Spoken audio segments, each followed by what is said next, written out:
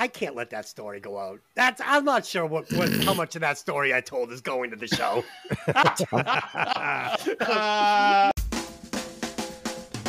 Baby, if you ever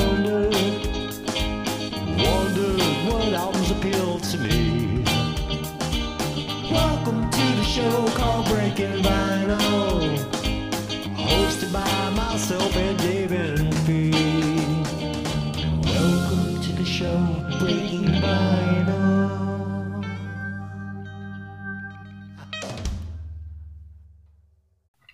Welcome to Breaking Vinyl. I'm your host, Des, a.k.a. Johnny Fever. And as always, I'm joined by my three lovely co-hosts. First up, the podcaster coming through in high fidelity, Evil Ed. Hey, Des, flattery will get you everywhere, brother. Nice. And the podcaster playing the deep cuts, Dangerous Dave. Hello.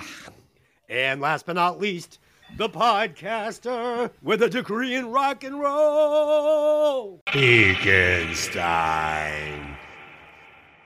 Hey. So if he's been a little sick this week, that's why he came in a little flat today.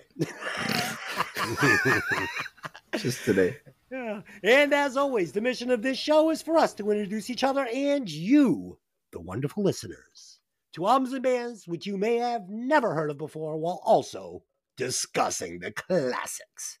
And on occasion, we will ruthlessly insult each other's musical taste, although I do not think that is going to happen today. So sit back and enjoy the show. Tonight, we will be discussing Sgt. Pepper's Lonely Hearts Club Band, the 8th studio album by the Beatles, produced by George Martin, released on May 26th of 1967 by Parlophone Capitol Records. The album reached the #1 spot on the Billboard Top LPs. So what, this was before the Billboard 200? Probably. Okay. Maybe. Okay, how exact?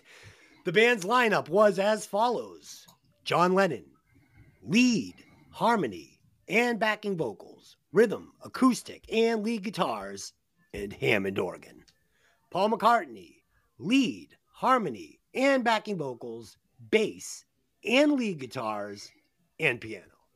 George Harrison, harmonies, backing vocals, lead and rhythm acoustic guitars, sitar, and lead vocals on With, In, You, Without You. I hope that wasn't confusing. Ringo Starr, drums, congas, tambourine, maracas, hand claps, and lead vocals on With a Little Help from My Friends. I like this. So they remind me of Kiss a little bit, right? So we're going to get a little of the Paul and Gene vocals. We're going to get the John and Paul vocals. And we're going to get a lovely little song sung by the drummer. Am I right or am I right? I'm right. Oh, yeah. Right. Okay. Kiss was the heavy metal Beatles. They really were. So I got to just, before we get started, let's just run this. Before we get started, let's just run this around the table. Paul McCartney, dead or alive, and was it Billy Shears that carried on with the Beatles after 1966? Dave. Yeah, Paul McCartney's alive. Okay. Yeah, as much as that was a super fun rumor, he's definitely alive since I saw him a couple years ago. Well, Billy Shears did look exactly like Paul McCartney. And That then is they true. said little Maybe it plastic was- surgery. Separated at birth. Okay. And Fee, your thoughts? Paul McCartney's alive. Okay. He always has been. So I did a deep dive on this actually like last summer. I watched every documentary there was. I was so intrigued by it because the Beatles knew that the fans thought this happened. And they were one of the first bands to use it to sell product. And they put, you'll hear Billy Shears' name mentioned on the first track. This album in particular, the cover is littered with hints saying that, yes, Paul is dead on arrival on his arm patch. On the back, he's not facing the album. I mean, there's just, Abbey Road album. He's got bare feet. The rest of them were dressed for a funeral. I mean, this went on and on and on and on. There were rumors of, gangsters that were involved. It was a lot of fun. So Paul McCartney is alive. It wasn't true, but we never went to the moon, and that's a fact. Okay. Jesus. That's a fact. Okay. And speaking of facts, let's do a few. I'll get us started. Number 1, Paul McCartney is in fact alive and well. He didn't die in 1966 car accident, as believed to be true by many Beatle fans to this very day. Number 2, John Lennon was murdered on December 8th, 1980 by one Mark David Chapman. And his last words were, "Yes, I am." Somebody asked him, "Are you John Lennon?" And that was his reply. Oh. Okay. Dave, what do you got? All right. The classic cover includes images of the younger Beatles in matching suits, which are wax figures borrowed from Madame Tussauds. Marlon Brando, Oscar Wilde, Edgar Allan Poe, Marilyn Monroe, Aleister Crowley, W.C. Fields, Laurel and Hardy, and Diana Dors, among many others on the cover. So good. So good. Yep. In 1968, it won 4 Grammy Awards, including Album of the Year, and it is the first rock LP to receive this honor. Really good. Ed, what do you have on Sgt. Pepper or the Beatles in general? Yeah, I just focused on Sgt. Pepper's. The album cover is just so good. It's so fun to kind of dig through all the celebrities' faces on it. But the album was inspired by the band successfully pressuring Paul McCartney to try LSD. Nice. He was the last holdout of the band. And the story goes that John Lennon was his master of ceremonies during this trip.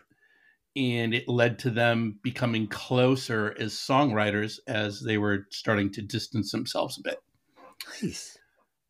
Portions of Sgt. Pepper's shows the Beatles' major influence of blues, Motown, and other major American music styles, which you definitely hear. Some of them I definitely question, where I'm like, I don't know what style they were trying to go here, but it's awesome.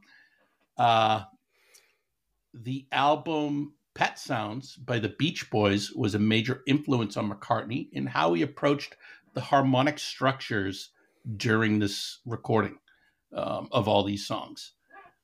Really just Brian Wilson blew his mind, as he did everyone else's mind with that album, because that is another unbelievable album. And my final note, and this is really probably the most important if you understand how music was recorded back in the day. All of this music was recorded on a 4-track. Yeah. That is just insane that they were able to do that. Ed, isn't it true that they wanted to come to America to record on more up-to-date equipment and in bigger studios, but they were forced by contract to record on this piece of shit fucking deck in their hometown? Correct, right? That I couldn't tell you. I do not know. Yeah. I have not read anything about that. Yeah. But I'm also a little overwhelmed with information because, researching this album, there is so many wormholes to go down. Yeah. Especially if you just watched both the documentaries, the Peter Jackson one and the what's his name, Richie Cunningham. Yeah. Ron Howard, the one he did. Correct. Opie. Really good. Opie, yeah. I'm pretty sure that is the fact that there was a lot more technology available in the States, and the studios had come a long way at that time, and they were forced to record this album in the studio that was just not up with the times. But it was fine because these guys, you could have recorded them fucking whatever on a fucking tape recorder, and it was fine. It was unbelievable. Yeah. Yeah. Is that what you got? You all ready for Fee? What I got. Yep. All right. You guys ready for this? Fee, what do you got today? Well, I went down the exact same road that Dave and Ed went, but how could you not talk about the cover? There's just so much going on there. One of the things that you guys didn't mention that I don't know if you guys read anywhere was, I guess John Lennon wanted Adolf Hitler to be on the cover, and the label was like, no fucking chance. So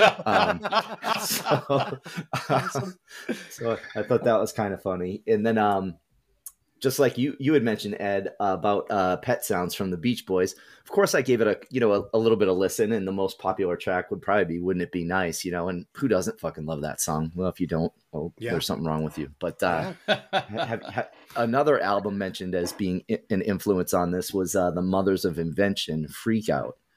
Have you guys ever listened to that shit? I've heard tracks, but that's it. Same tracks. Dave? Yeah. Okay. Same. It's fucking weird. Yeah. Awesome. Not for me, but pretty cool. Yeah. So Sophie, I'm guessing there's tracks on this album that aren't for you. Really, only one. Okay. Other than that, I like pretty much everything. Okay.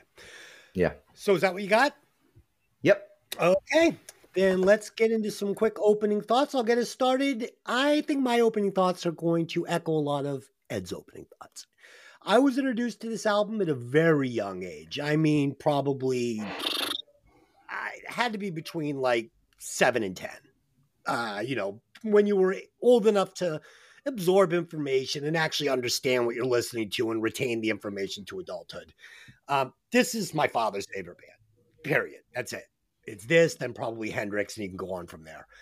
This was my mother's brother's favorite band, and he was a musician that moved to France and played the subways and ended up moving to Japan and playing all the subways and street corners, and that's just what he did. He's an amazing folk guitar player and singer, and these guys introduced me to this album, and I loved it, and I remember it vividly, but I haven't listened to it from track 1 to track 13 in one sitting in so long that a lot of it almost felt like a fresh listen to me, but I have heard it all the way through hundreds of times growing up.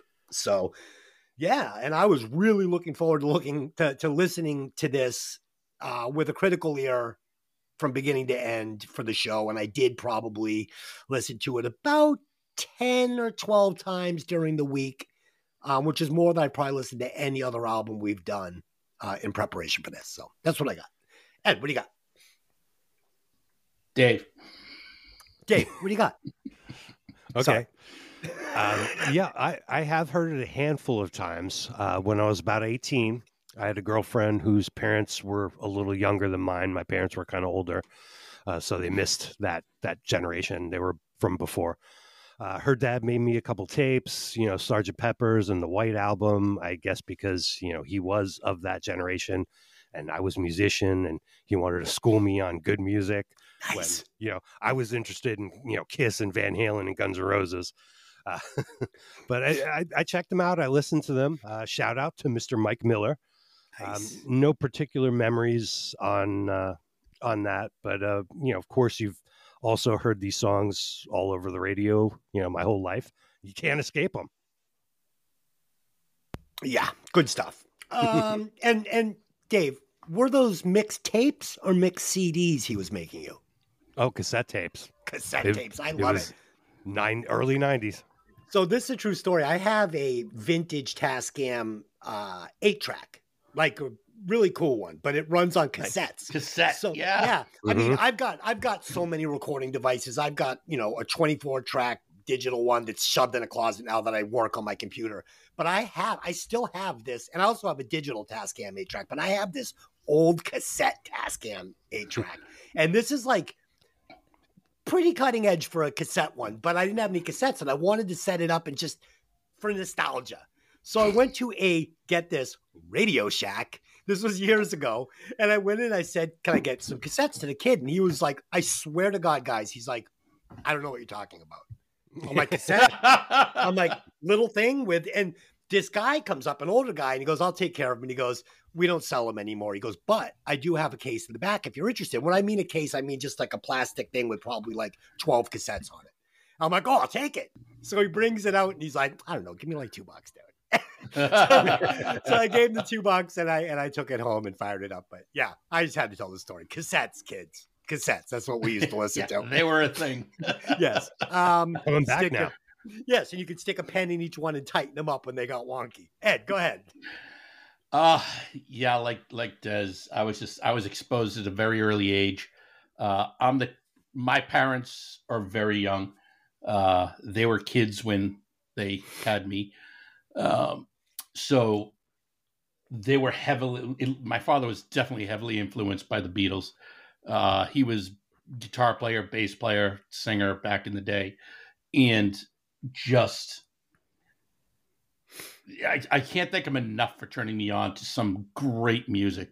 The Beatles, the Stones, the Who, just all these epic albums. Because, I remember our original record player with the crappy speakers and just my dad losing his mind trying to explain these songs to me and how they were put together and just enjoying it with every ounce of my heart and soul. It's such a great fond memory. But the Beatles were next level, and he always just separated them. And when it came to hearing this, the way he would talk about this album specifically and the individual tracks and, what they meant to him and just the sounds and how hard it was to do all this back then. It was awesome. It set me up for just really, I fell in love with music after hearing this album on a different level.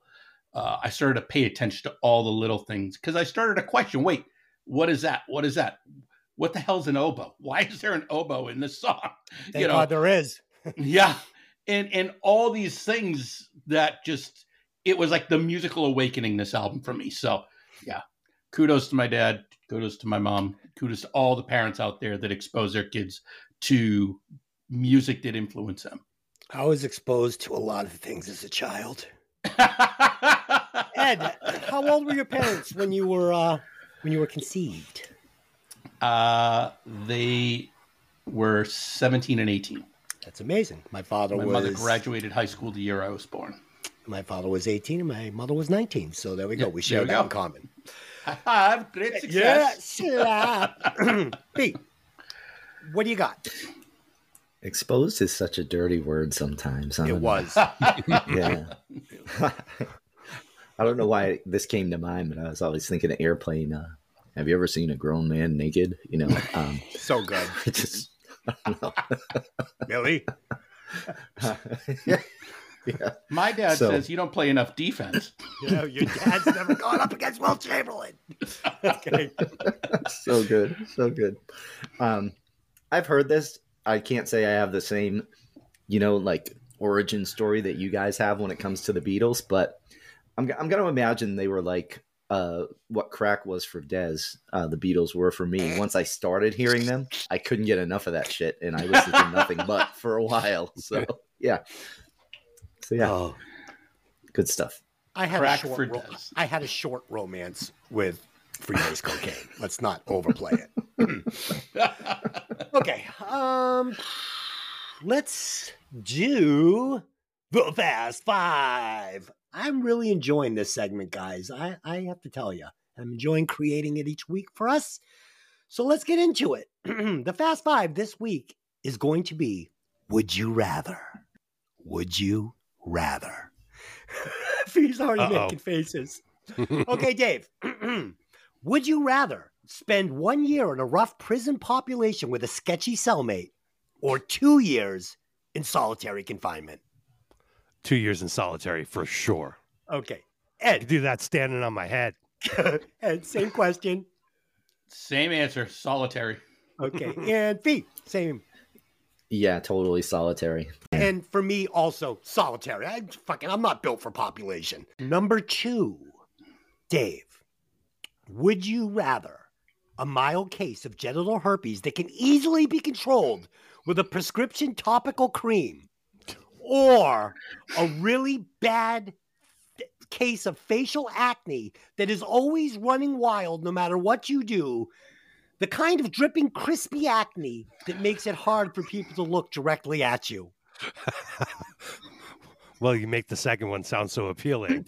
I got to go for the mild genital herpes. Okay. Ed, what do you got? Yeah, I'll take the cream over the never-ending exploding face skin. Pizza face. I'm dying. Fee, what do you got? Yeah. Herpes for 200 days. Yeah. Oh, I'm taking the herpes too. I told my wife, Yeah. she's like, no, you're first of all, you're fucking insane with your stupid questions. She goes, second of all, you take the acne. Can't have genital herpes, but I'm going with the herpes and the topical cream.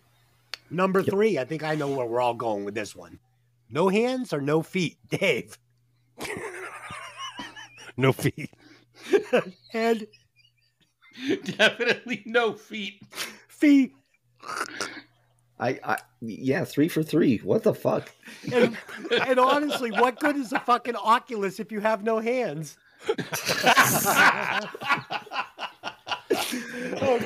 Okay. Fee is making a wrist, jacking off with his wrists, I believe. That was the motion? Okay. Yes. Yep. Number 4, blind or deaf. This is a tough one. This is a tough one as a music lover, but also love movies. So, Dave, what do you got? Blind or deaf? Oof, yeah, that's a tough choice. I would have to go blind, I guess. Blind? Whoa! No fucking way. Gotta hear. Ed, blind or deaf? Yeah, this is such a tough question because I totally get it. To not hear music or sounds is terrible, but I got to think being blind is worse, so I would rather be deaf. Yeah. Ed, Fee, what do you got? Blind or deaf? I'd just fucking kill myself if I had either of those, I think. But deaf. We'll go with deaf. Well, by your album picks, I guess you're halfway there. Okay, so for me, it's not even close. Come on. I want to watch the Super Bowl. I want to watch MMA. I want to fucking look at my Oculus. I don't want to listen to my wife. It's deaf. It's deaf all day. It's deaf. Oh it's my not God, even that's close. like that little short video that goes out of the dude who's deaf who gets the ear implant. Yeah. And he hears his wife and he starts crying and the guy's like, oh my God, it's so great. Why are you crying? He's like, oh my God, is this what she sounds like? Do I have to take it out? I don't want to listen to this the rest of my life. Oh my God. So we went to the casino last night. I drove, and whenever I drive with my wife, she can't stand. I'm the old guy. They should fucking make a law that if you're looking at your cell phone while you're driving, you lose your license for 3 years. First offense, second time, cars shouldn't be allowed to go over 90 miles an hour. The speed limit's 100. Why do you need? And she's like, dude, will you just shut the fuck up? Shut up. And by the time we get home, she literally just jumps out of the car and is like, I fucking hate you. Shut up.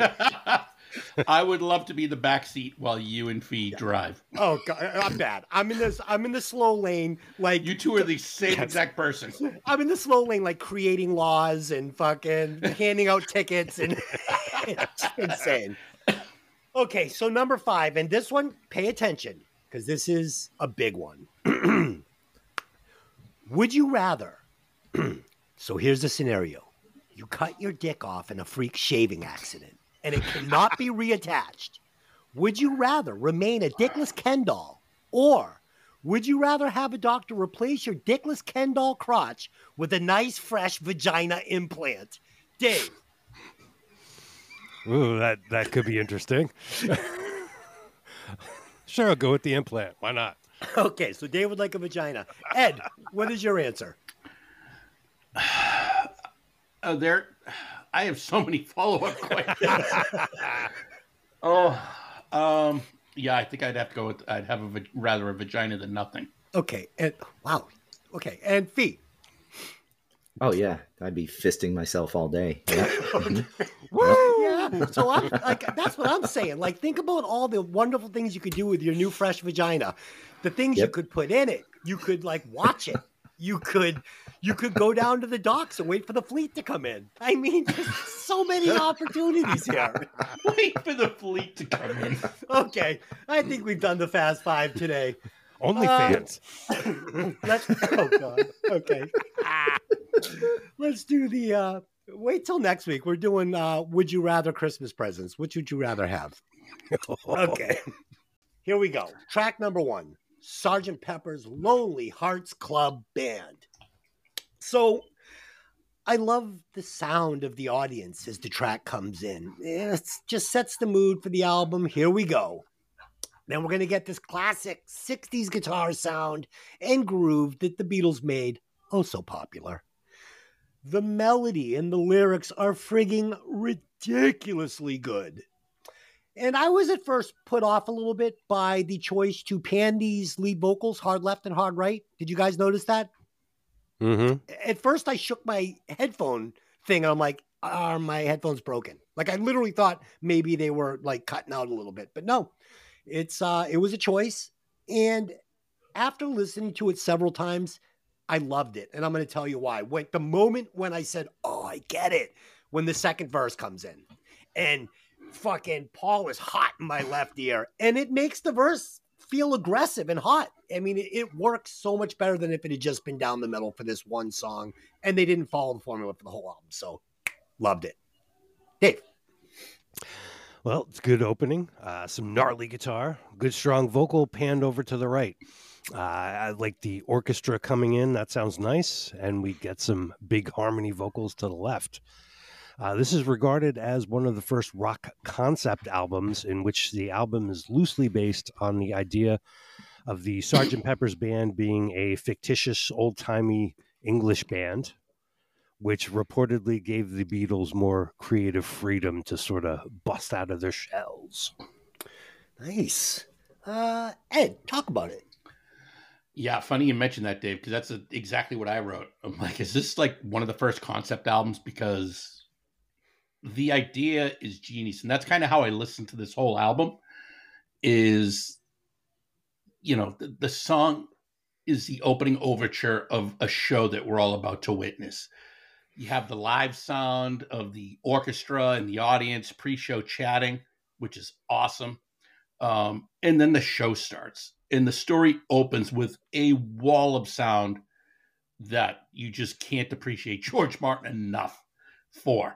The lyrics next level is it's like you have this MC that then introduces Sgt. Pepper's Lonely Hearts Club Band, and then it flows into this beautiful horn section, and then it transitions to the band actually performing. Then they introduce Billy Shears as the singer of the band, which then transitions into the next song that has a different singer. So it's kind of like just absolute genius storytelling, in my opinion. Ed, I believe that Billy Shears was supposed to be Ringo Starr, though, the drummer. Yes. Yeah, and they correct. introduce him, and who sings the next song? Oh, okay, yeah, okay, great. Ringo Starr. Gotcha. Okay, okay. Yeah, you know what? It's funny you say that, how this sets up as, you know, the live performance. Maybe that was the choice to put the vocal hard left the way it would have been on stage, you know? Yeah. Kind of set it up like that. Are you good with that? Yeah. Fee, Yeah. talk about it. Yeah, I think I thought I read somewhere that the audience that they used was from one of their own recordings of a show at the Hollywood Bowl or something like that. Did you guys find that too? No.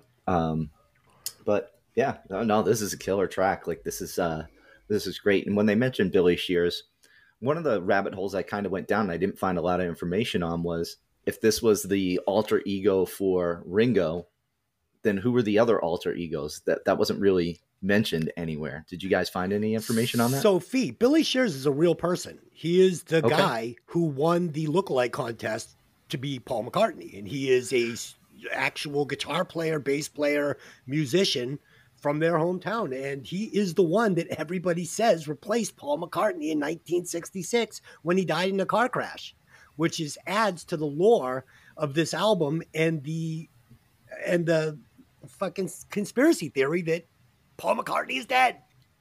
Yeah, the Beatles are weird. I don't know. Why did they add the Either name? way. Why add Billy Shears, a real person, to this album as an alter ego? Why?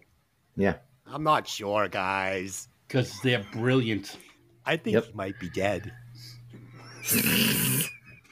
Either way, playlist. This song's amazing. Playlist. Okay, track 2. And can we even call this track 2? Because it melts so effortlessly. The transition out of Sgt. Pepper's into this is so smooth. It's the same song. Come on. This is just an extension of Sgt. Pepper. Let's be honest. It's amazing. This song is just beautiful. The Egg Shaker, the over-the-top bass lines that he is playing are fucking incredible. Again, the lyrics, the melodies, which are what make the Beatles so fucking amazing. These guys sang so well together. And specifically in the bridge sections, they move me. These vocals in the bridges are just, they're fucking amazing. Dave, talk about it.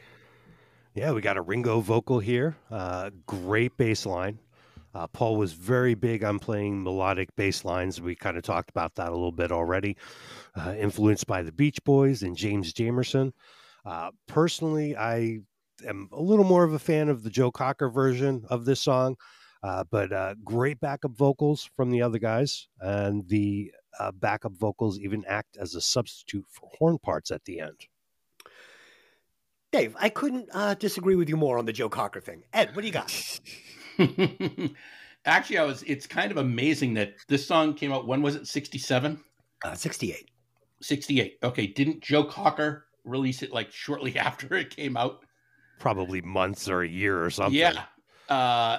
And I don't disagree with Dave, but it's one of those, I think it's just Joe Cocker's voice has so much more emotion in it. So different.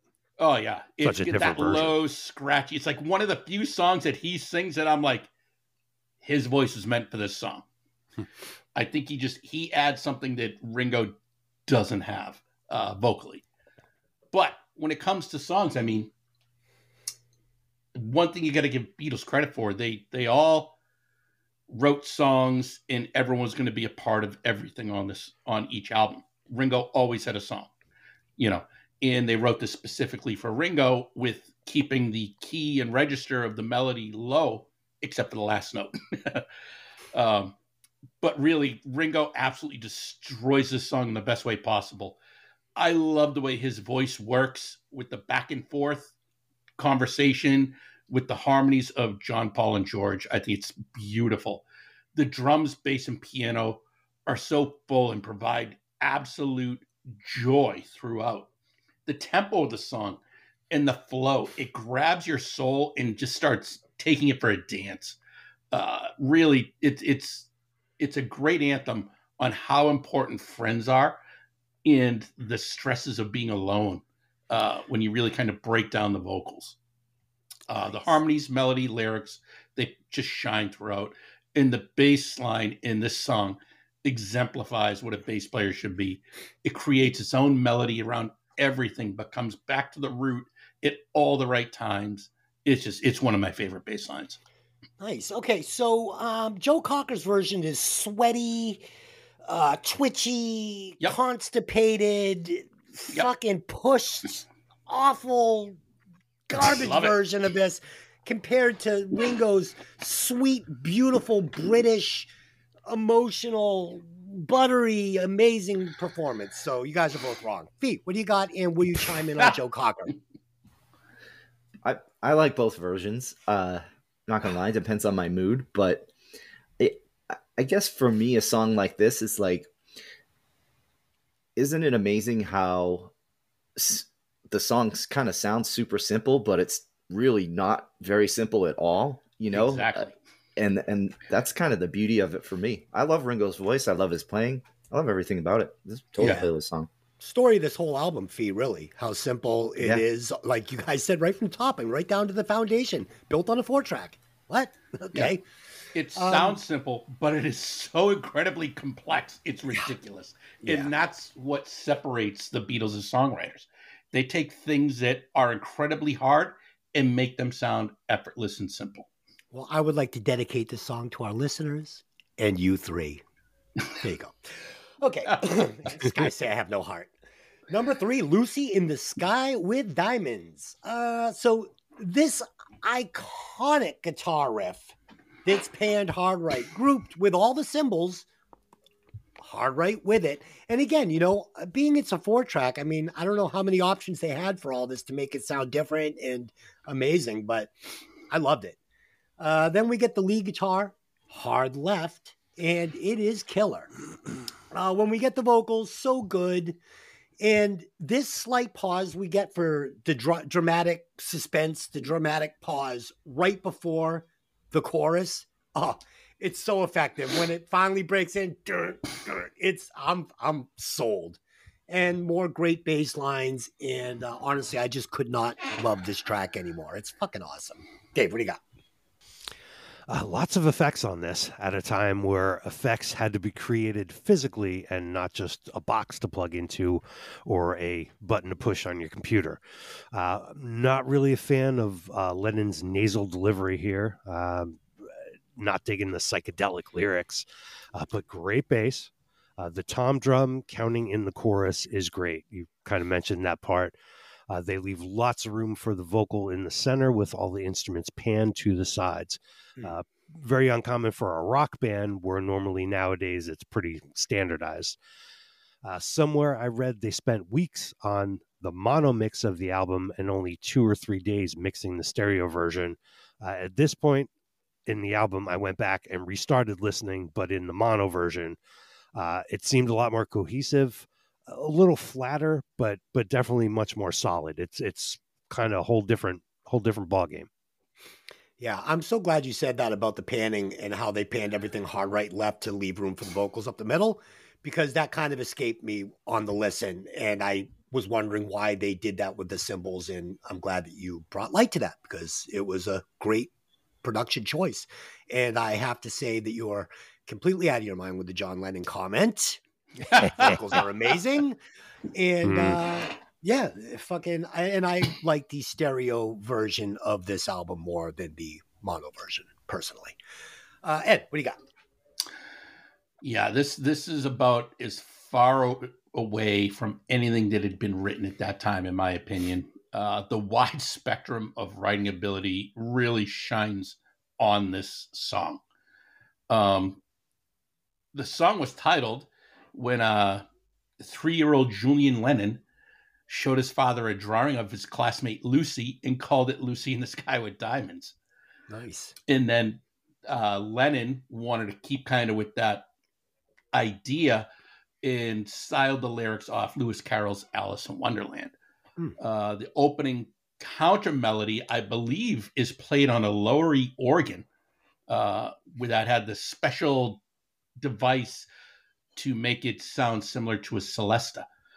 Which is like a 3-key piano organ type thingy, almost harpsichordy like. But what really just blew me away, especially when I was going down the wormhole on this, the tempo and key changes throughout this song all blend together with perfection because you have a 3/4 time that goes into a 4/4 time in the chorus. And then each part of the song is a different key. Yeah, that they perform in it. And I'm like, and you don't even notice it unless you really pay attention. And once I paid attention, now I can't unhear it. And I'm in love with it because it did. This is one of those songs that I just grew to not like because I would put this cassette on every night when I went to bed when I first got this. And this song would come on and it was always the song that would get me to wind down, mellow out. And it just grew long for me, that, and I was probably getting high so much that, hey, let's listen to this song. Yeah, cool, because we thought we were cool 14-year-olds getting stoned in an abandoned house that was ready to fall down on us. So, Ed, they do that a few times on this album, that tempo change and key changes. Everywhere. Like, like there's a couple where it like really stood out, and I actually put it in my notes. I didn't notice it so much here because, like you said, it's so effortless. There's a couple where they hit you over the head with it, but they do it so effortlessly.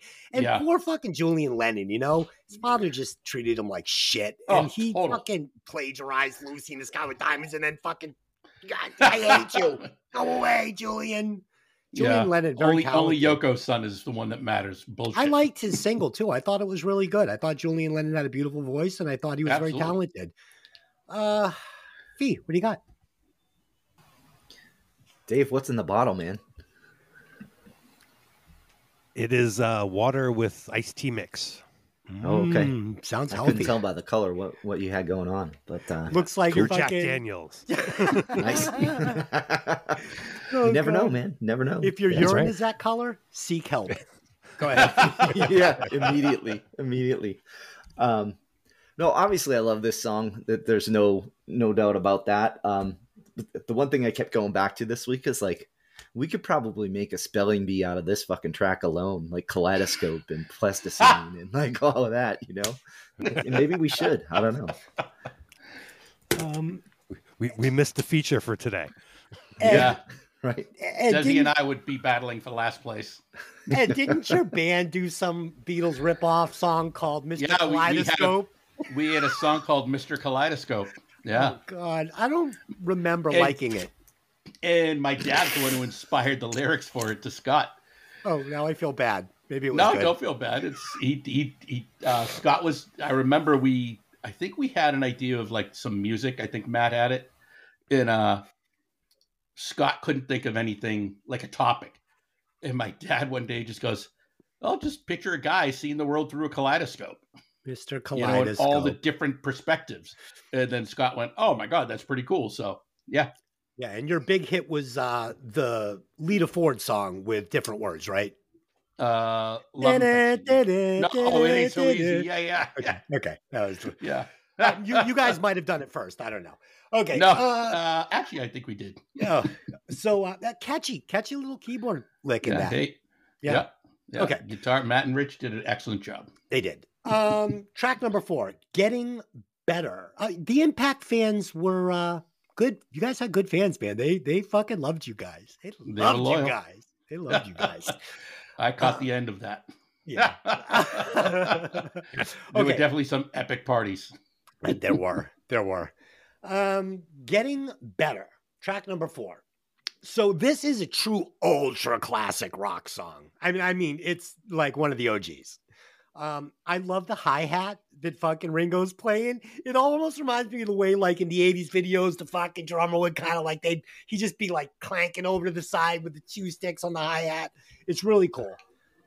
It's so rock and roll. The guitar track in my left ear, really, really good. The little chopping lick he's playing, it's fucking cool as fuck.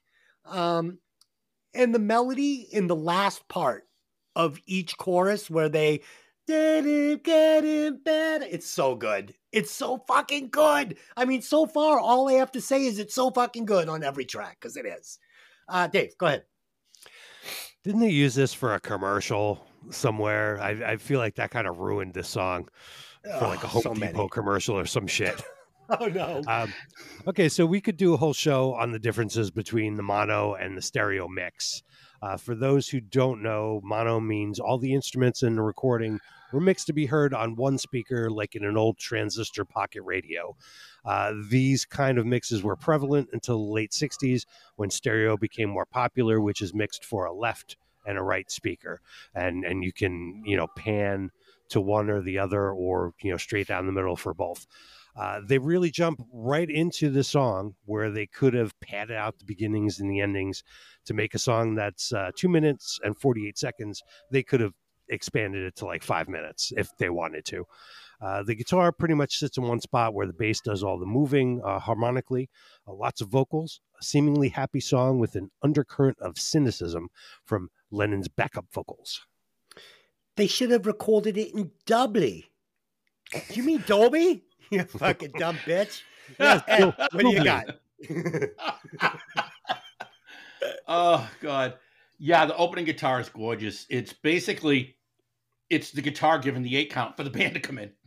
Yeah. It's just, I'm like, it's brilliant. It's a beautiful chord. I love it. The chorus line right at the beginning of the song grabs you right away. And then the bass and drums come in and the guitar just backs right off. And it's so great when you hear a band not be like, well, I got to play here, I got to play there, because that's usually what people's egos get in the way of the bigger picture. And if you watch the documentary, obviously there is some egos, but they always seem to work together. And I love that. The arrangement of the song really grabs me, to be able to picture all the little sections that are in this song and put them all together. Cause it's almost like everyone has this little piece of, well, I got this riff and I got this riff and I got this drum track, and they just made it all work as one song. It blew me away. The vocal layers with the harmonies behind the verse, the falsetto in the pre-chorus, and then the harmonies with the back and forth. Oh, it's just gorgeous. The hand claps that are in the background and the hi-hat really drive the song. You nailed it, Des. It is that hi-hat. It's just the big open hi-hat. Just, oh, I loved it. It's another great song, honestly. And I picture as this whole thing goes, like I'm watching a theater musical. It's almost like it's a production in front of me. And it's taken me emotionally on this ride, and I love it. Oh, so good. Yeah, Paul McCartney said that John Lennon only complimented him one time on his songwriting in all the years they worked together. And he said that it felt like a little bit of a competition between them. You know, John Lennon would write a song about his hometown, and then Paul McCartney would come right back with Penny Lane. And they did this back and forth, and it really speared the amazing songs that came out of the Beatles, because these two pushed each other to one up each other over and over and over. And it just created a catalog of songs that are unchallenged by any other band ever. Yeah, competition is good. Yeah, but only when the two people are talented. Yeah, oh, absolutely, yeah. If one person writes these great songs and then the other person writes a shitty song, yeah, and they're like, "Here's my answer," and everyone's just like, "Oh." Yeah, or if it's like a band like Winger or Mr. Big, and these two guys are challenging each other with no songwriting ability. Mr. Hanoi rocks. Okay, Fee, go ahead. Man, it is funny when you think of that. Like, these guys complimented each other so well, but apparently maybe didn't really. I don't know if it was like a lack of mutual respect, dislike, whatever, something like that. But they complimented each other really well in their writing and the way they approach music in general. Dave, you brought up something, that hint of cynicism from Lennon, that I thought was pretty cool. I never listened to these lyrics really before until this week, and then McCartney with his getting better all the time, like positivity, and then Lennon, well, couldn't get much worse, and it's exactly. Yeah, it's pretty cool just the way they complement one another. So either way, whatever issues they had, they worked out, and I love this song. I also never realized this song had the lines about beating your girl. Was that like cool in the 60s or something? Like, I don't know. I don't know. A lot of dads, come home and unwind, beat mom. Right. I think that's what it was. I think it's a lot of that generation growing up as kids, knowing that their drunk dads usually beat the shit out of their moms. Yeah, and all those kids got jobs and raised families and were fucking good citizens. Maybe we need a little bit more fucking... became their dads. Yeah, and there you go. Okay. I think the kids today could use a little bit more fucking ass whooping. These damn kids! I'm a fucking old man now. I'm so bad. Get off my lawn. Okay, fixing a hole in the ceiling, I am guessing. So like every song on the album, I love the lyrics on this track. The guitars by George Harrison on this, fucking awesome. Really awesome. And he's an awesome guitar player and underrated. And again, I always go back to this, man. These guys back then were playing chords and licks that kind of forgotten, and they're just so thick and just so much better than bar chords that we got in the 80s, or just, open G, D, C. It's like they're playing all the same fucking notes, but they're playing these complicated, beautiful fucking blues and formations of these chords that just, to me, sound so much more soulful and just so much richer and more complicated. And I just love it. Dave, what do you got? Yeah, we open with a little harpsichord here. Some great guitar harmonies in the song. The lyrics, upon inspection, seem kind of bland, but somehow they seem like they're important. There's a little more going on under the surface. Maybe fixing a hole is a needle in the arm. Who knows? Yeah, I took it as, for myself, I mean, I think you kind of, perception is everything. I kind of felt like it was like his mental well-being. He was fixing a hole in his, in his head, in his psyche. But I don't know. That's just how I saw it. Ed, what do you got? Yeah, so the opening of this, it just makes me feel like it's like a vaudeville show. Like it's just, I'm watching the stage presence and, Dave said it with the harpsichord. George Martin playing that harpsichord, I think, was great. The song, again, takes us in a different direction. It's like everything we've heard so far doesn't match up with what we've heard previously, yet they all work so well together. Listening, you hear all the ensemble background vocals throughout that are just so good, so good. The guitar is genius in the way it fills all the gaps in the song so perfectly. Kudos to George Harrison. I mean, totally underrated, like you said, Des. It just, he's great. This is where, like I said, I've said previously, I feel like I'm listening and I'm getting an image of this show. And the show starts to enter the mystery part now, where the stress is starting to build, and you're asking yourself what's going to happen next and where's it going to go. It's just, I love it. I absolutely love it. Agreed. Fee, what do you got on this one?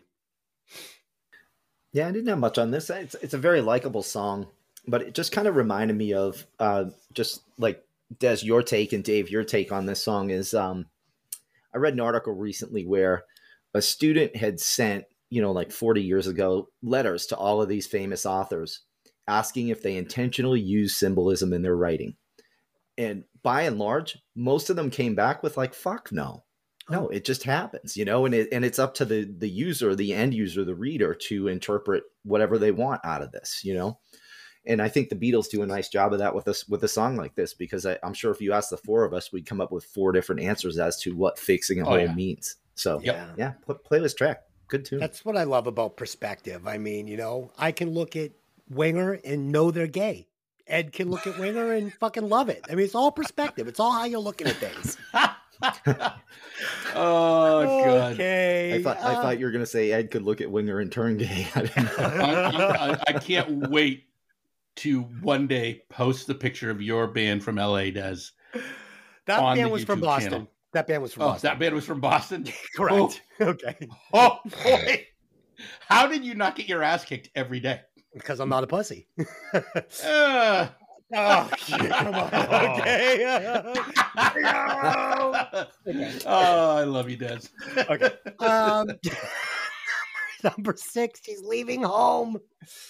Okay, so these 2 songs back to back, these are deeply lyrically written, which is why I like these 2 tracks so much. Not because they're catchy, not because they're amazing songs, because I really like the way they're written from a storytelling point of view.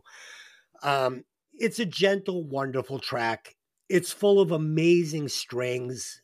It's so full of talent and amazing lyrics that really tell a story of family, life, loss, love, growing up, moving on. It's amazing. It tells the story of the end of a couple who raised a child, and then the child going out and finding her place in the world. And it's a journey, and I love it. I do. The vocals are just lovely. They're wrapped in perfect harmonies. I love this track. Dave, what do you got? Great strings on this. More of these mundane sounding lyrics that seem more important and deeper than on the surface. You can make the argument of the teens of the time becoming adults and rebelling against their parents and the system, translating to the overall pop culture influence on youth. Could be that inspiration for this song, just sort of busting away from mom and dad and going out into the world and doing things on your own. Nice. Ed, what do you got? Yeah, it's really well said, Dave. Beautiful harp opens the song. The story begins with an really just smooth melody and lyrics supported by the strings that are just next level. So what I was reading about the story is that it's about a 17-year-old girl who leaves her home with her boyfriend. He was not who she thought he was. She found she was found days later because she let the location of her boyfriend's job slip, which is the whole car salesman reference. When she returns home, she is pregnant and gets an abortion.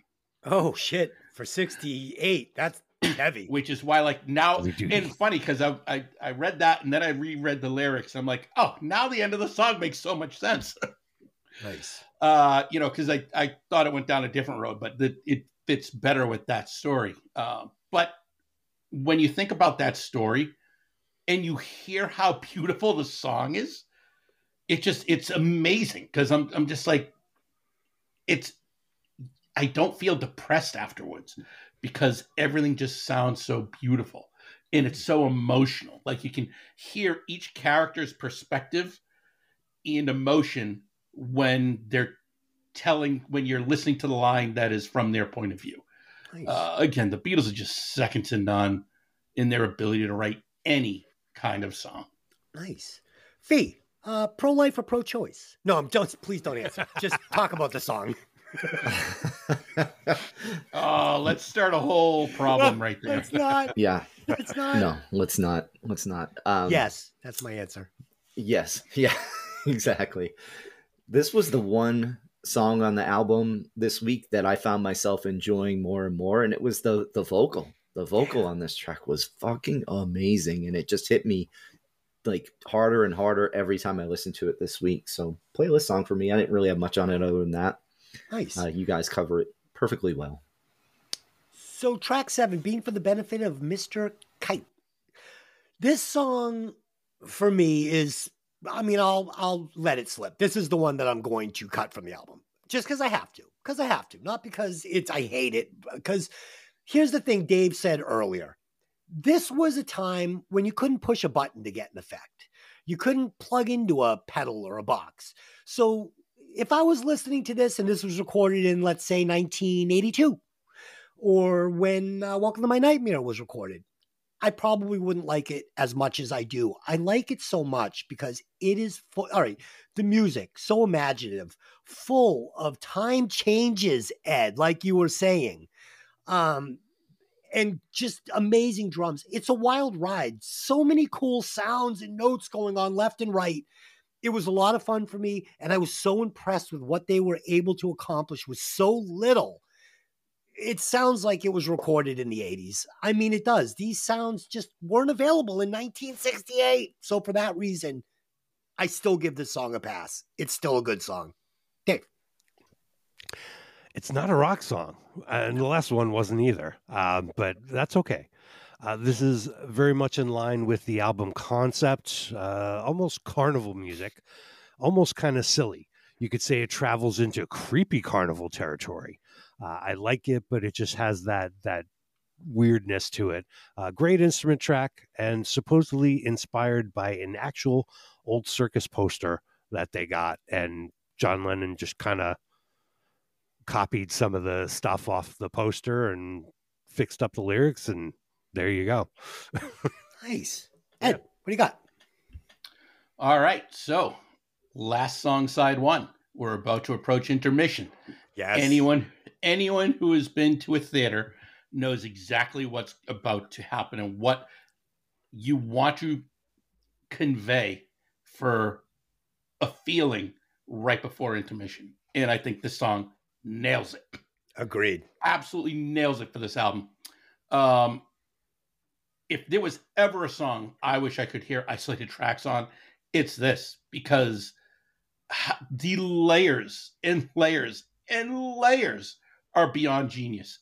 Mm-hmm. I mean, the bass line's ridiculous, all the carnival sounds, and just the individual, the more I listened to it, the more I heard, I'm like, wait, what's doing that? What's doing this? Oh, it's next level. And to remember that this was all done on a 4-track is just incomprehensible to me. The writing and recording were on a level yet to be imagined. I mean, think about like doing this song. This is a song you would expect to hear today because it's easy to do today. Yeah, that's what made it so impressive for me. It's fucking amazing. So good. 1968. It's probably the most technologically advanced song on this album, right? So for that reason, yes. Pete, go ahead. Right. And you guys are right. And I gave it more points than I probably should have for that reason, but because it was, late 60s and this just wasn't, there's no way this was an easy song to put together, but I'm not big into the carnival type thing. It was a little too, I don't know, gimmicky for me, but good job. You took a circus poster from fucking 1843 and wrote a decent song. So well done. Nice. But okay. So this is the intermission, like Ed said, and During the intermission, I'd like to tell you guys a little story if you'll allow me 2 or 3 minutes. So I have a question to you. Dave, have you ever taken ecstasy? I have not. Ed, have you ever taken ecstasy? I have not. Fee, have you ever taken ecstasy? Not intentionally.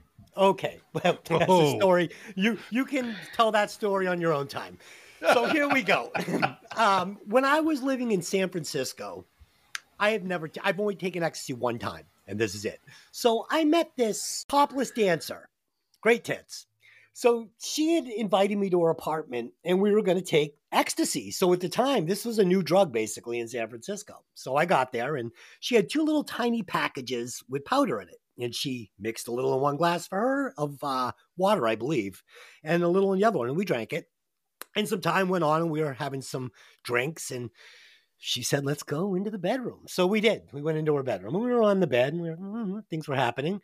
And before the deed happened, she said, can we go into my closet? She had a large closet. And I said, why? And she goes, it's very dark in there. So we went into this closet, and it was pitch dark. She shut the door, so I just couldn't see anything.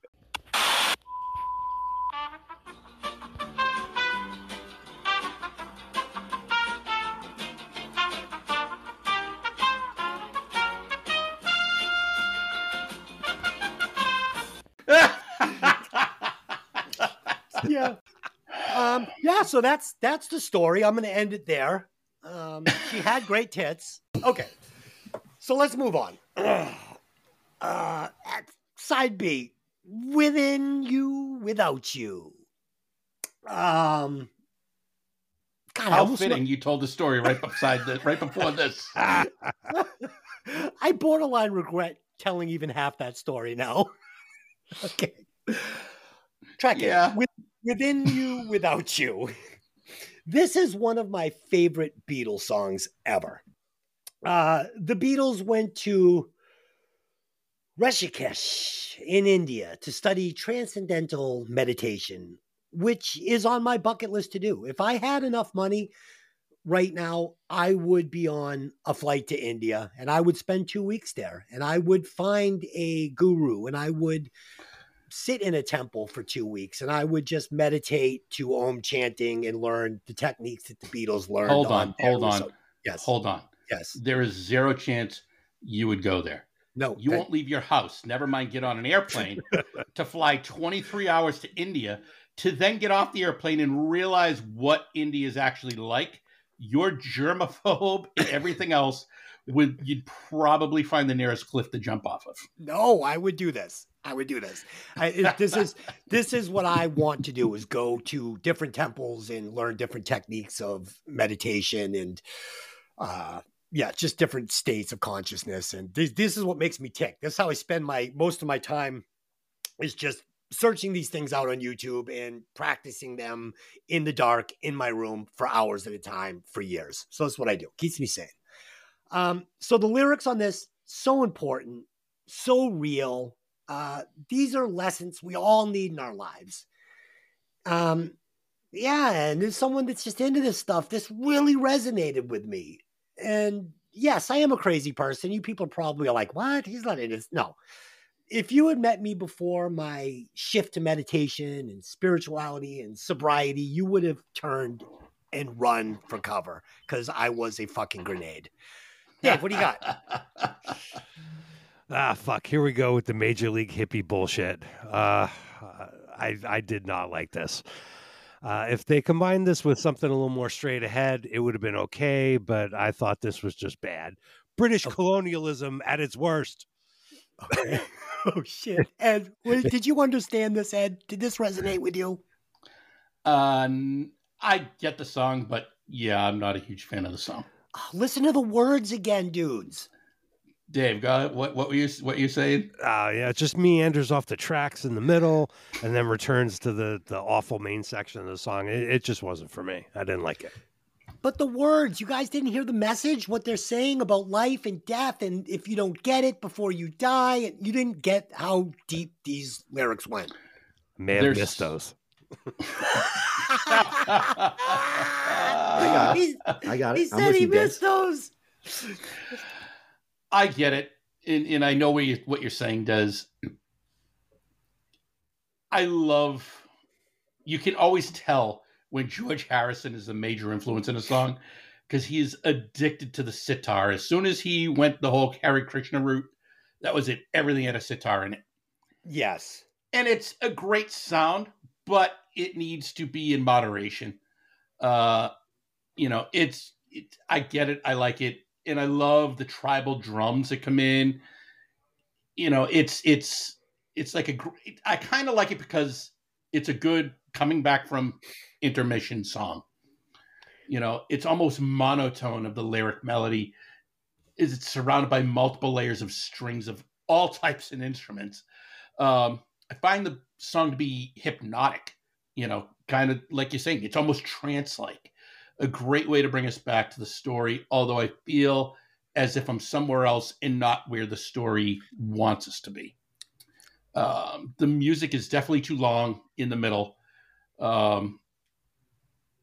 It misdirects my expectations of what's to come, and I appreciate the song, but yeah, I just think it's not what I was hoping it would be, but it's still a great song standalone. We're talking about the space between us all and the people who hide themselves behind a wall of illusion. Never glimpse the truth, then it's far too late when they pass away. It's amazing. We talk about the love we all could share. Dude, this is fucking great. Fee, go ahead. I'm with you, Des. I think this is great. I love it. Dave hates hippies. That's confirmed now. Yeah. And that's okay. Goddamn right. I love George Harrison. His album, All Things Must Pass, is amazing. So good. Amazing. And I don't know if it's true or not, but I think he worked with Ravi Shankar on the sitar, and did that. And I actually saw Ravi Shankar he played at UConn in 1997 when he was like 70 some odd years old. But not good time, a little high at the time, but good time nonetheless. Will you repeat that name for me a third time, please? Ravi Shankar. Is it Ravi Shankar? Yeah. Okay. Shankar? Yeah. Odd. Never. It's like Dave's, it's like Ed's pronunciation of Carmen. What were you calling him? Oh, Appice? Appice and Shankar? I don't know these guys. Or a piece, depending on which brother you're talking to. Yeah. That's I'm how gonna they have to pronounce edit it. that story down. That story, I can't let that story go out. I'm not sure how much of that story I told is going to the show. My wife might have been right on this one. Yeah, she is. Yeah, I'd probably edit that out. I'm not sure how comfortable I am with you questioning my pronunciation techniques here, Des. I don't know. Looks like we're gonna have a new segment. Okay. How do you say? Right. But either way, I love this song. Good song. Playlist for me. Yeah, I think I'm going to do another one of those. The story was told on the show, but if you should have heard it, it was fucking good. Okay. Track number 9, When I'm 64. So, guys, my 20th year wedding anniversary is coming up on the 27th of this month. 20 years. My woman is a saint. I don't know how she made it this long, but she did. Yeah, I think without my change 8 years ago, I'd probably be single living in the Pine Street Inn, but that's not the route we went. So here we are. This song moves me deeply. I love it with every fiber of my soul. The lyrics are amazing. The clarinet is beautiful. I just love it. I love it. Dave, what do you got? Great lyrics, nice song idea beyond the cars and girls standard fare of most rock bands. Great background vocals. I don't really love the old timey jazz. I hate clarinets. I'm sorry. The music is kind of whimsical, so it's a nice song. Oh, you didn't like the clarinet? Nope. Oh, Ed, did you like the clarinet? I did, and especially why it's in there. So Paul McCartney wrote this song when he was 14 years old. Wow. Rock and roll hasn't happened yet when he wrote this song. So he wrote it in the music that was hot at the time, which was a cabaret style. And that just blew my mind when I read that. And I'm like, and I remember, I want to say I remember,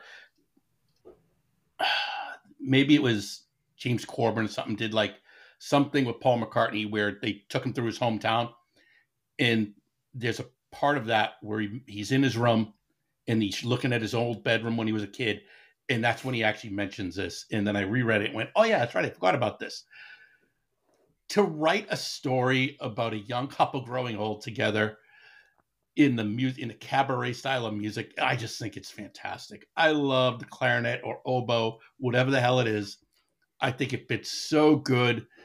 And I think this is one of those, it makes you happy songs. Like you're like, I hope that's what winds up being my life. Yeah, makes me happy. I love it. Fee, what do you got on this one? Did you like the clarinet? I did. Nice. I did. Yeah, my youngest daughter used to play the clarinet for like 3 or 4 years, so I listen to it every day. No, I mean, just another example of the Beatles being able to relate to every fucking person on the planet. Great song. Just timeless. I think we'll be listening to this 200 years from now. I agree. Fee, I'm shocked you have children. You don't seem like a father to me. How old are you? Just 'cause I'm curious, if you don't mind sharing. 51. 51. Don't look a Yep. day over 43. Look young. Don't seem like a Thanks. father to me. Like, I can't imagine you laying down the law. I don't know. What? Okay. Lovely Rita. So, Wow.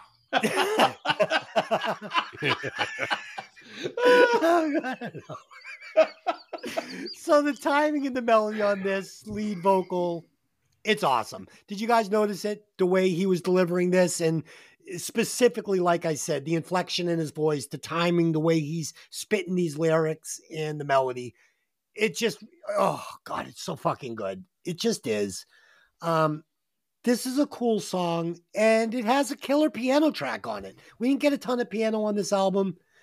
I loved it, but Ed, like you said, they explored so many different avenues on this. There is no formula. There's no formula. It's just everything. It's everything all the time.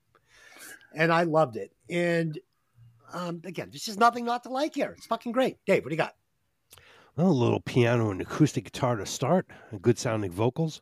The verses ended oddly with a little instrumental section. I felt like it kept your attention waiting for that last line of the verse that never arrives, that you wanted to hear, but you don't get it.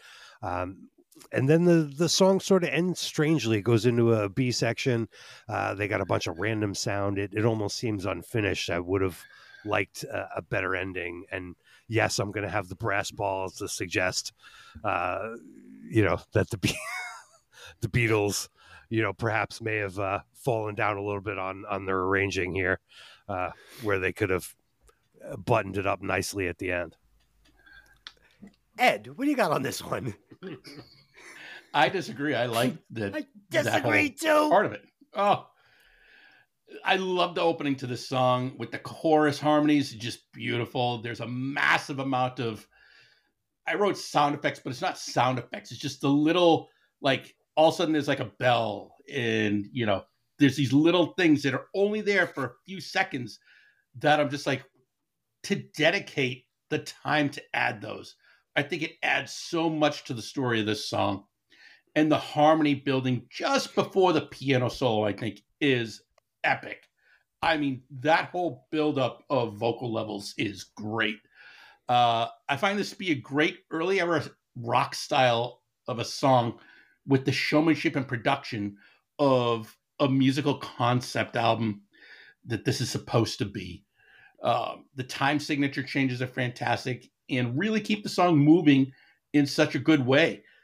I like the way it ends. I like the little bits of unfinished business in it, because I think everything is crazy as it's been and no formula. This adds another layer of, well, what the fuck? I didn't think of this, And I love the way you said unfinished business, because it is unfinished business. So you have to finish it in your own mind. It forces you to finish it. And I love that. I love that. It's ingenious. It's incredible. Fee, what do you got? Well, I think that was part of the making of the album, and like with the wax figures on the cover, they came from the thought that they could throw up 4 wax figures for themselves on stage and people would still come, Yeah. just play their music with 4 wax figures. So I think they do a lot of things to kind of fuck with people, and this might be one of them. Who knows? Yeah. Either way, the one thing I kept going back to on this song is like, how some songs you have to like explain, like you were talking about with cassettes earlier, you have to explain what a cassette is to someone. People don't fucking know. Nope.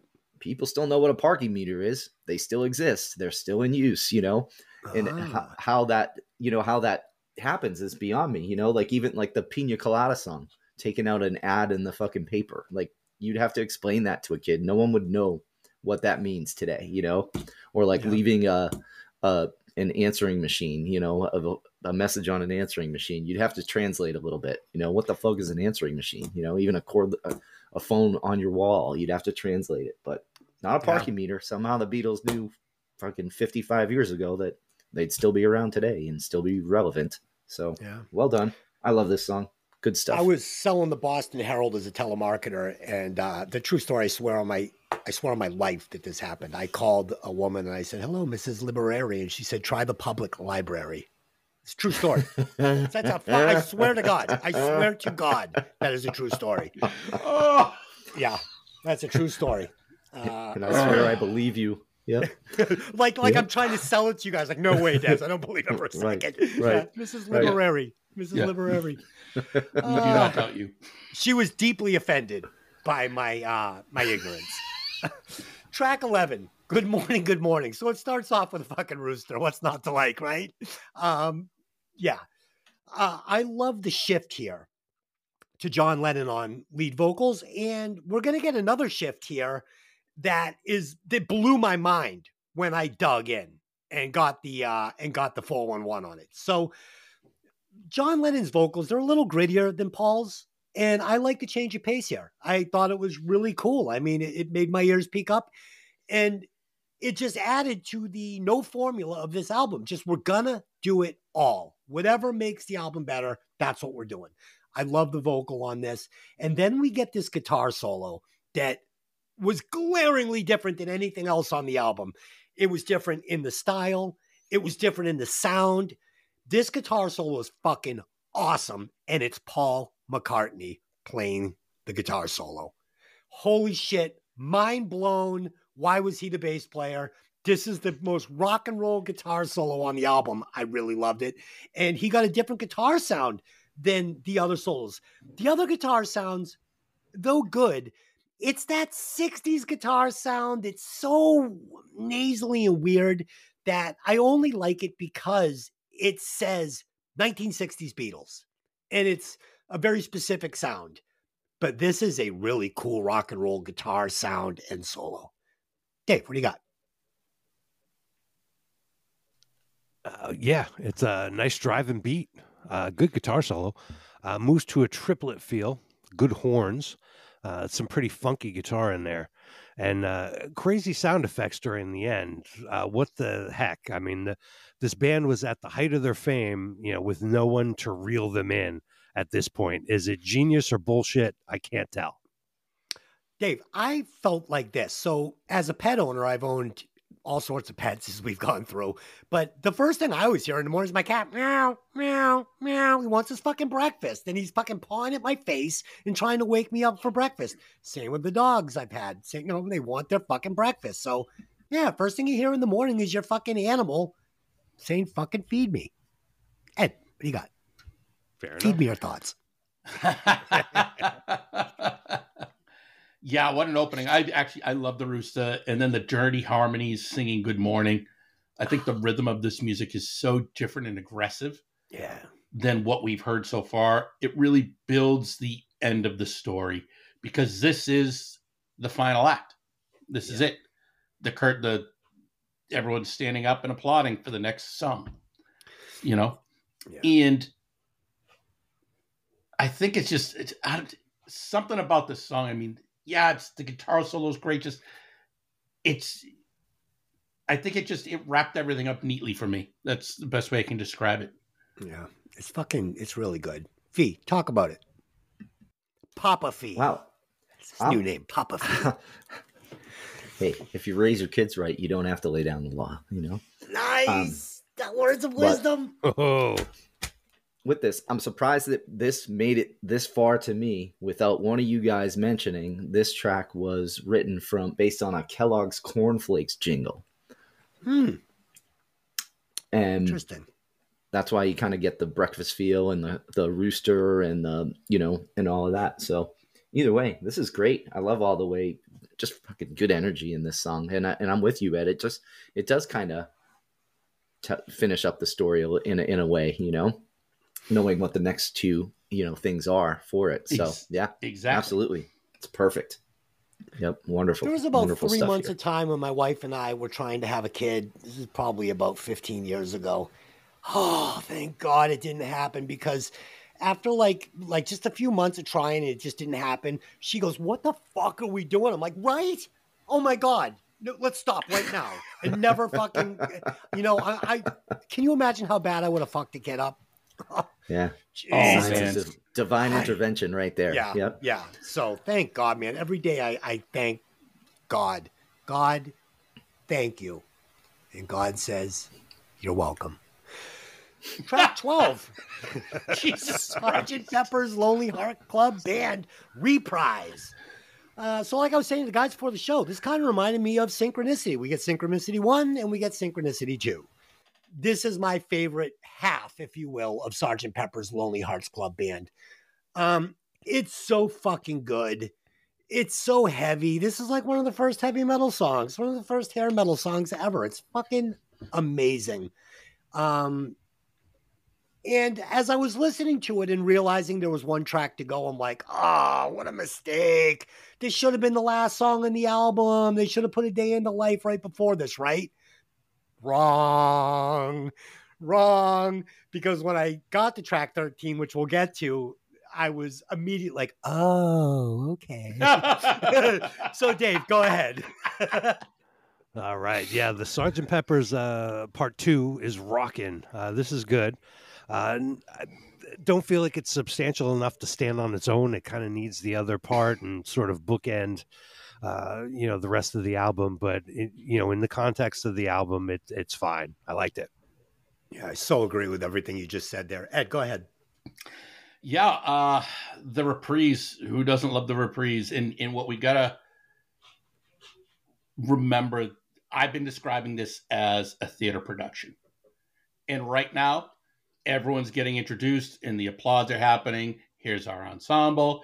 Here's the backup roles. Here's the leads, while Sergeant Pepper reprise is playing, and I think it is perfect, and it is such an intro to song 13 that basically closes the whole thing up in a nice, neat package. And it's just perfect. It really is. Dave, it's funny though, what you said about it, really needing the first half to be its complete, to feel complete, how it doesn't, it's better coming as a reprise, right? Synchronicity 1 and 2, both great songs on their own. That's the difference. Yeah. So, Fee, what do you got? Yeah, I agree with what you said there, Des, and subsequently with what Dave, you had mentioned with it. They need each other to be the set on this, in order to be good. But I love it how heavy and dirty this version gets. It's so fucking good. And part of it is that, not only with the Police, but Fish does something similar with one of their more popular tracks, Tweezer and the Tweezer reprise. And the reprise is just so much heavier, like just builds on it. And so when you hear the first half live and the second part's coming later on, you just get kind of excited for it, and and I was kind of getting excited for that every time I listen through this album. I'm like, oh, I can't wait for that to come up. So yeah, this is amazing. Awesome. Track 13, we've done it. We've come to the end of this album. And oh boy, if they didn't know how to lay out a fucking 13 song album, because there was some thought put into the way they strung these songs out. This, A Day in the Life, this is a timeless masterpiece. At the 2:21 mark in the song, after the orgasmic swell, The song breaks back into the song, and I jizzed all over myself. The end. Dave, what do you got? Well, intimate acoustic guitar at the top. Good lyrics, more great bass lines, nice subdued drums, but very effective. Then they do the Beatles thing. We smash two unfinished songs together into one, and somebody calls it a masterpiece. We go back to song one. Yep. Then some noise and the big orchestral THX ending. And then the record runoff, 5 minutes, 13 seconds, is the most goddamn annoying thing I've ever heard. Yoko was not in the picture yet, but I'll still blame her for this horse shit. That was terrible at the end. Fuck that. Oh, yeah, that is the one downfall. But you do have to wait past the break because there is some silence. So a lot of people will go click over. But then I know like the whole reason I even found that was on the cassette. I go, why is there still so much cassette tape left? So I put it in, kept playing and going, oh, this is terrible. I mean, but it's imagine like having a hit of acid running through your blood. Yeah. And it's 1968 and you love this album and it ends, right? And then all of a sudden your ear catches this noise going on. And you're not shutting it off. You're sitting there like, whoa, and you're loving it. And that's why it's fine. That's why it's fine. It's 1968. It's not 2023. Ed. This is another song that is just absolutely epic, in my opinion. What a story. Now, maybe I'm completely off base here, but this is how I see this entire album. They just told a story, and basically A Day in the Life is just the topic of what every song we've heard about up till now is actually about. It's just a day in someone's life. This is what happens in this person's life, in this here. I feel the music to this really closes out this album, like the whole Sgt. Pepper's show, with the actors are taking a bow as the song plays. It has a great variety of music and story. I hear the lyrics and I can relate to all the previous songs on the album in small bits because there's small little innuendo references to previous songs, in my opinion. I truly think that is the genius of this album, is the final song encompasses the sum of all the previous songs. It also ends on what has to be, in my opinion, the biggest E chord ever played. And there's a documentary on George Martin, and it's awesome if you haven't seen it because it takes him from when he was doing comedy albums all the way up through his Beatles stuff. And he describes how they recorded this. And it was basically they had everyone that they could find that could play piano, play a chromatic scale in the key of E at whatever speed they wanted to, so long as they all ended with the E chord at the same time. It's amazing. It is phenomenal. It's amazing. It's huge. And this song is so good that Guns N' Roses literally ripped it off and didn't even try to hardly make it sound different. I mean, dun-dun-dun, dun-dun-dun, dun-dun. I mean, yeah, it's a cover song, but it's Beatles. Of the Beatles. But I mean, actually, was that Wings? Yeah, but you know what I'm saying. I'm saying that it's 1968 and these guys are pulling off a piece of music that would be on the radio, you know, by one of the biggest bands in the world that much later. It was fucking genius. People heard this and wanted to do it again. That's amazing to me. Fee, what do you got? I don't know what I can add to that. It's obviously a playlist song for me, but right now I'm sitting here. I'm anticipating Dave's Watt score on this. I don't know where this is going to go. I don't know either. Yeah, I'm real curious. But let me just say, this is my favorite Beatles song of all times. It just is. I know they have songs that are probably better, but for something about this song that I just find so dramatic, I find the arrangements and the changes and the way the different bridges and verses and choruses foil off each other. It's breathtaking. No argument. No argument here. Right? It's breathtaking. Okay, guys, so we did the album. Let's quickly go over to The bonus track.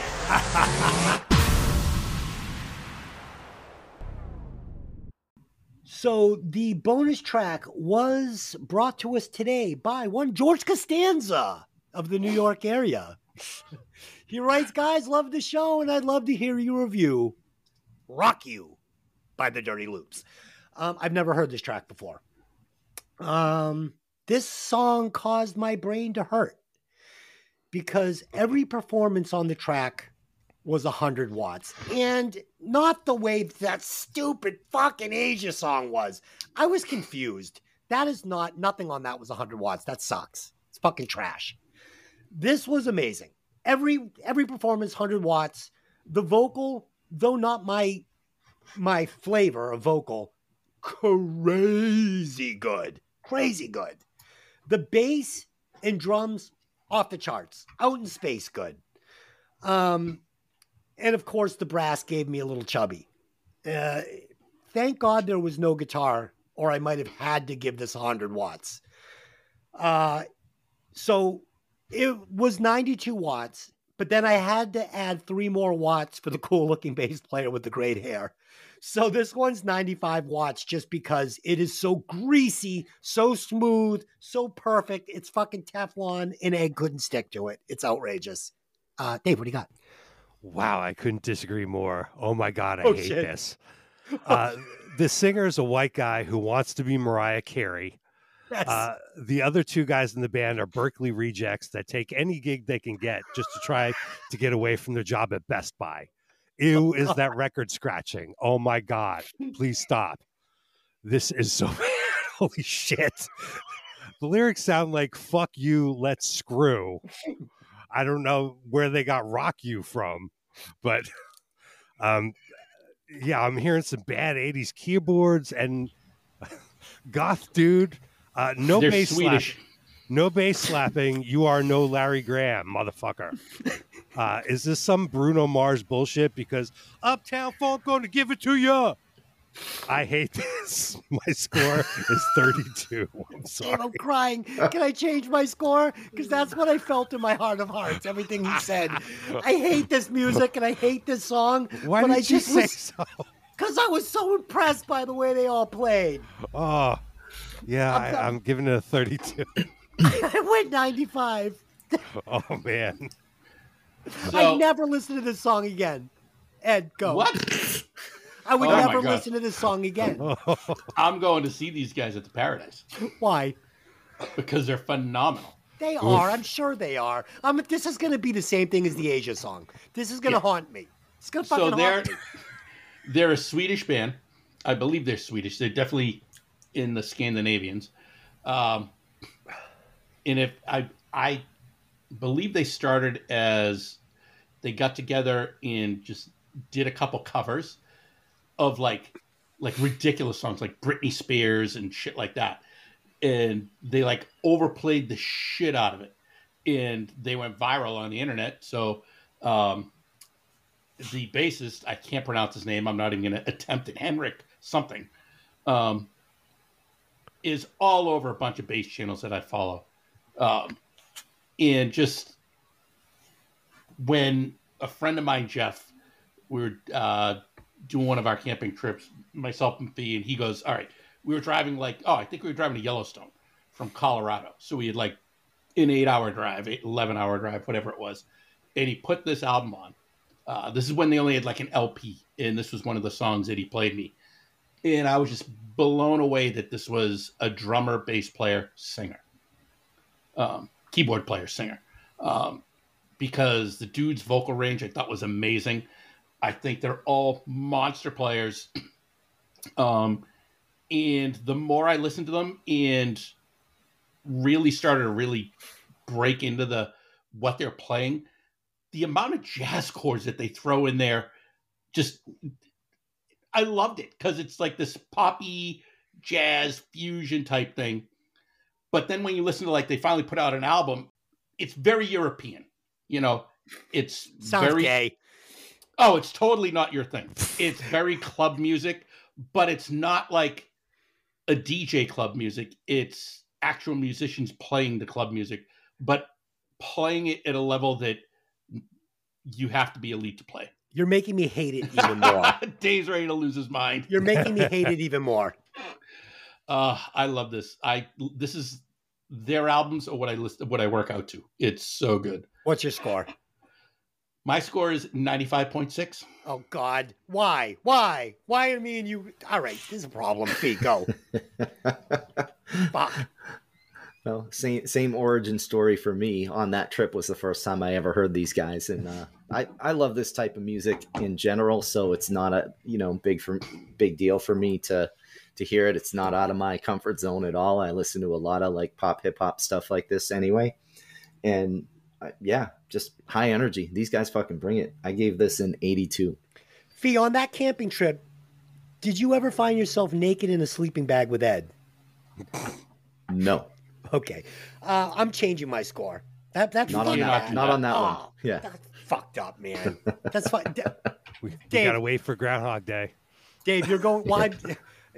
Mine's going to go on to Asia. That song has to go. All right. I think going forward, I'm letting Dave go first. Because this is the second time this has happened to me. Okay. Ed, will you please calculate those scores? You know what it is? I didn't want to know the score of the position for this song. Go ahead, Ed. All right. So the song Rock You by the band Dirty Loops is pushing 76.15 watts. And Dave, where does that land on the Breaking Vinyl Wall of Fame? All right, that lands us at number 5, just under Skid Row's Wasted Time and above Faster Pussycat's Nonstop to Nowhere. And you'll also be pleased to know it is above Asia's Time Again. Thank God that song is fucking sinking to the bottom. It's such trash. You know, we make the rules. We should just take that and just put it in last place.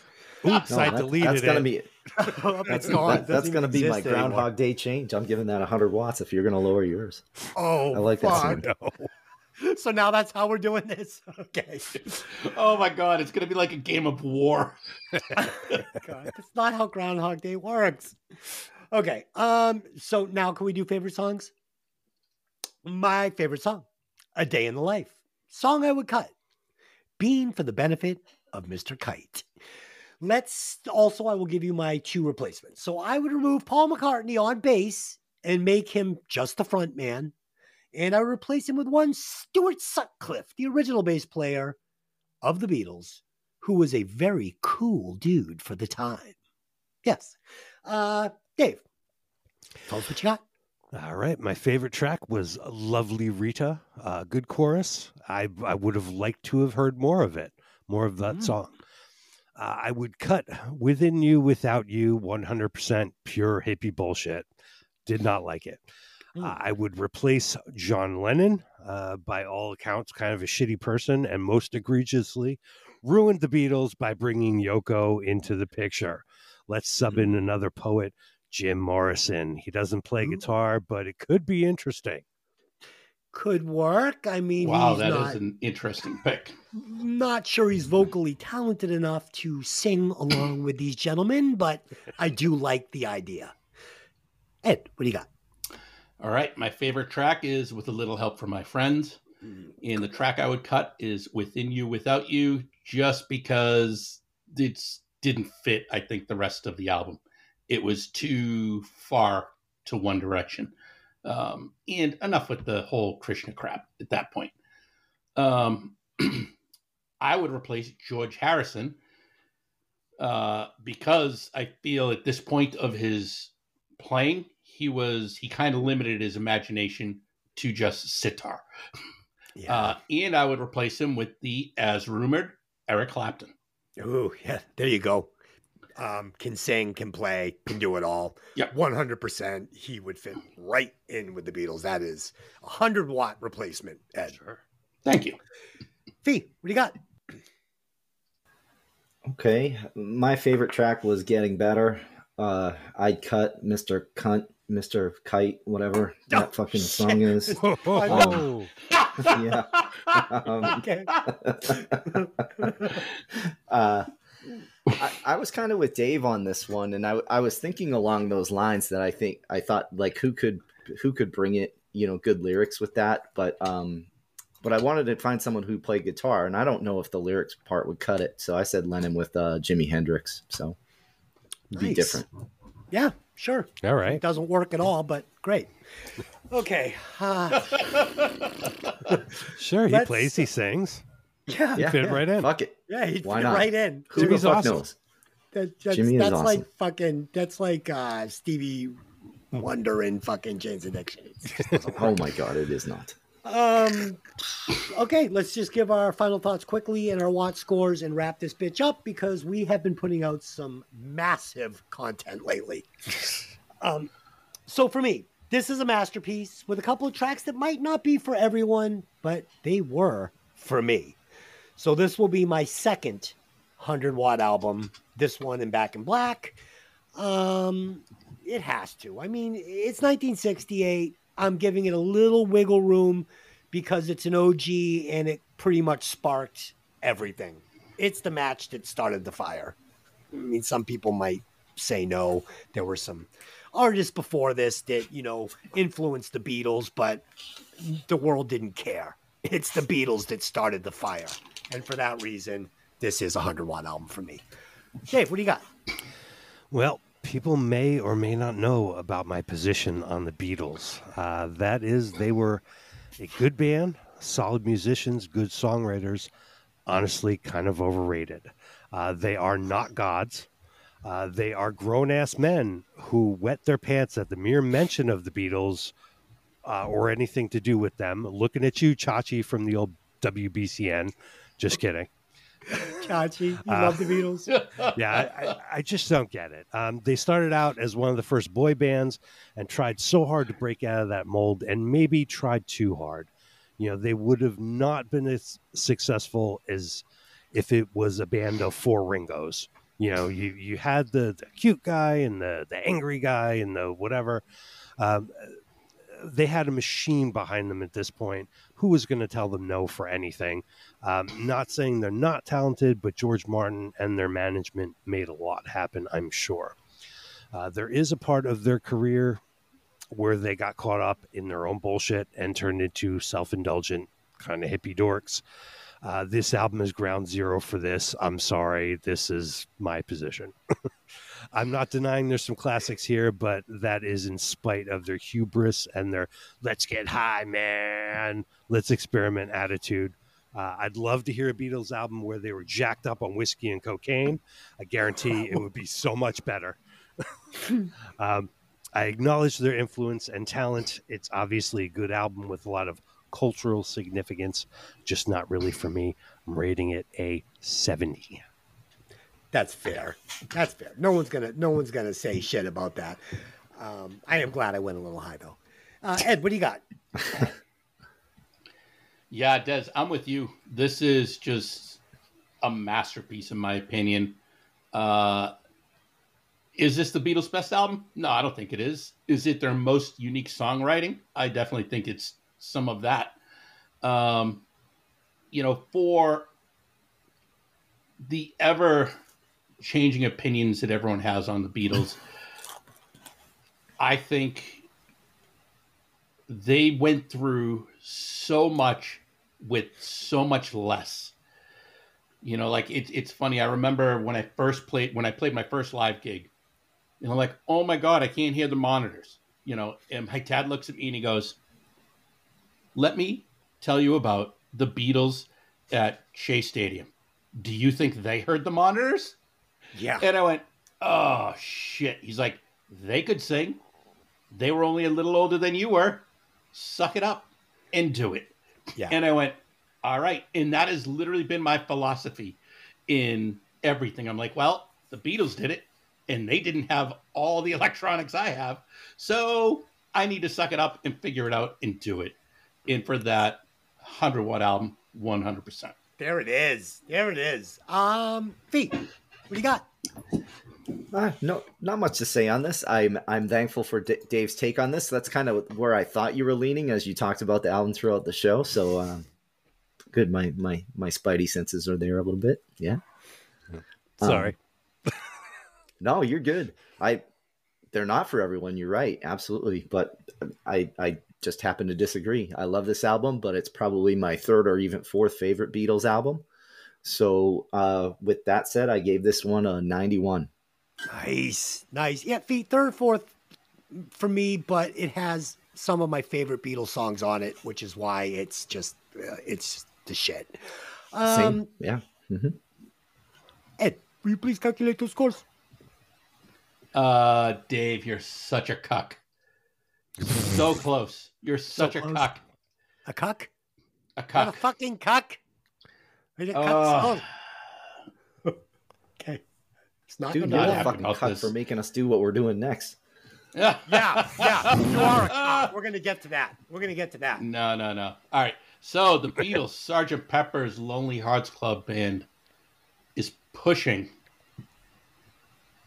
90.25 watts. Ooh. Okay. I was really expecting it to be a lot higher. Yes. Just barely creeped into the fucking 90s. That's, thank God it did. Dave, please tell us where that lands on the Breaking Vinyl charts. All right. I think it came in right about at the right spot. It is number 5, just under Michael Jackson's Thriller and just over Alice Cooper's Welcome to My Nightmare. You know what? I'm really glad because I said to myself, okay, if I gave Alice Cooper's Welcome to My Nightmare, I think I gave it like a 98 or something. I said, this has to come in just above it. And it did. And for that reason, I'm happy. Okay, guys. So, next week, there will be no album pick because Ed had this idea that we had to do a Christmas show. Dude, we fought back and forth in house fighting all week. I fucking hate Christmas music. Like I said, I would rather listen to my own screams while having surgery with no anesthesia. I fucking hate Christmas music. Hate it. And I know Fee hates it as well. Hates it. Yep. And I did not want to do this. And for some reason, Dave was like, okay with it. So instead of having this be like China, where you have no democracy, I said, okay, if these fucking guys, they put up with me all year long, I won't fight it. And I went along with the fucking river flow of shit. So we will be doing a Christmas show next week. We've all picked 3 songs. I'm going to dupe up a little image of an album, a Breaking Vinyl Christmas album. It'll be a compilation album. So you guys can all go over to the Facebook page and check it out. And you can get a little intel on the 12 songs that we will be breaking down next week. I've already seen Ed's. They're all fucking super gay. Me and Fee have wicked cool ones. And I'm sure Dave will bring some... I never know with Dave. I don't know. I think it'll be good. I don't know. Maybe it'll be good. Maybe it'll suck. But me and Fee have made a pact. I have sent him a picture of Darth Vader holding his hand out. And I said, Fee, take my hand. Let me show you the power of the dark side. We'll burn this podcast to the ground together. Yep. I have a Christmas story to tell on the show where I'm going to leave it for the show. But let's just say it's not for the faint of heart. My wife literally cried when I told her the story. So, yeah, show up. It's not going to suck. This show will not suck. I promise you. I'll give you a fucking Christmas you'll never forget. Okay. So that's it. This week we will be discussing Vacation with Chevy Chase on our sister podcast. Hey, did you ever see that movie? So go over there and check that out. And until next time, take the albums out of the sleeve and let the music breathe. See you later, guys. Adios. Later. Woo!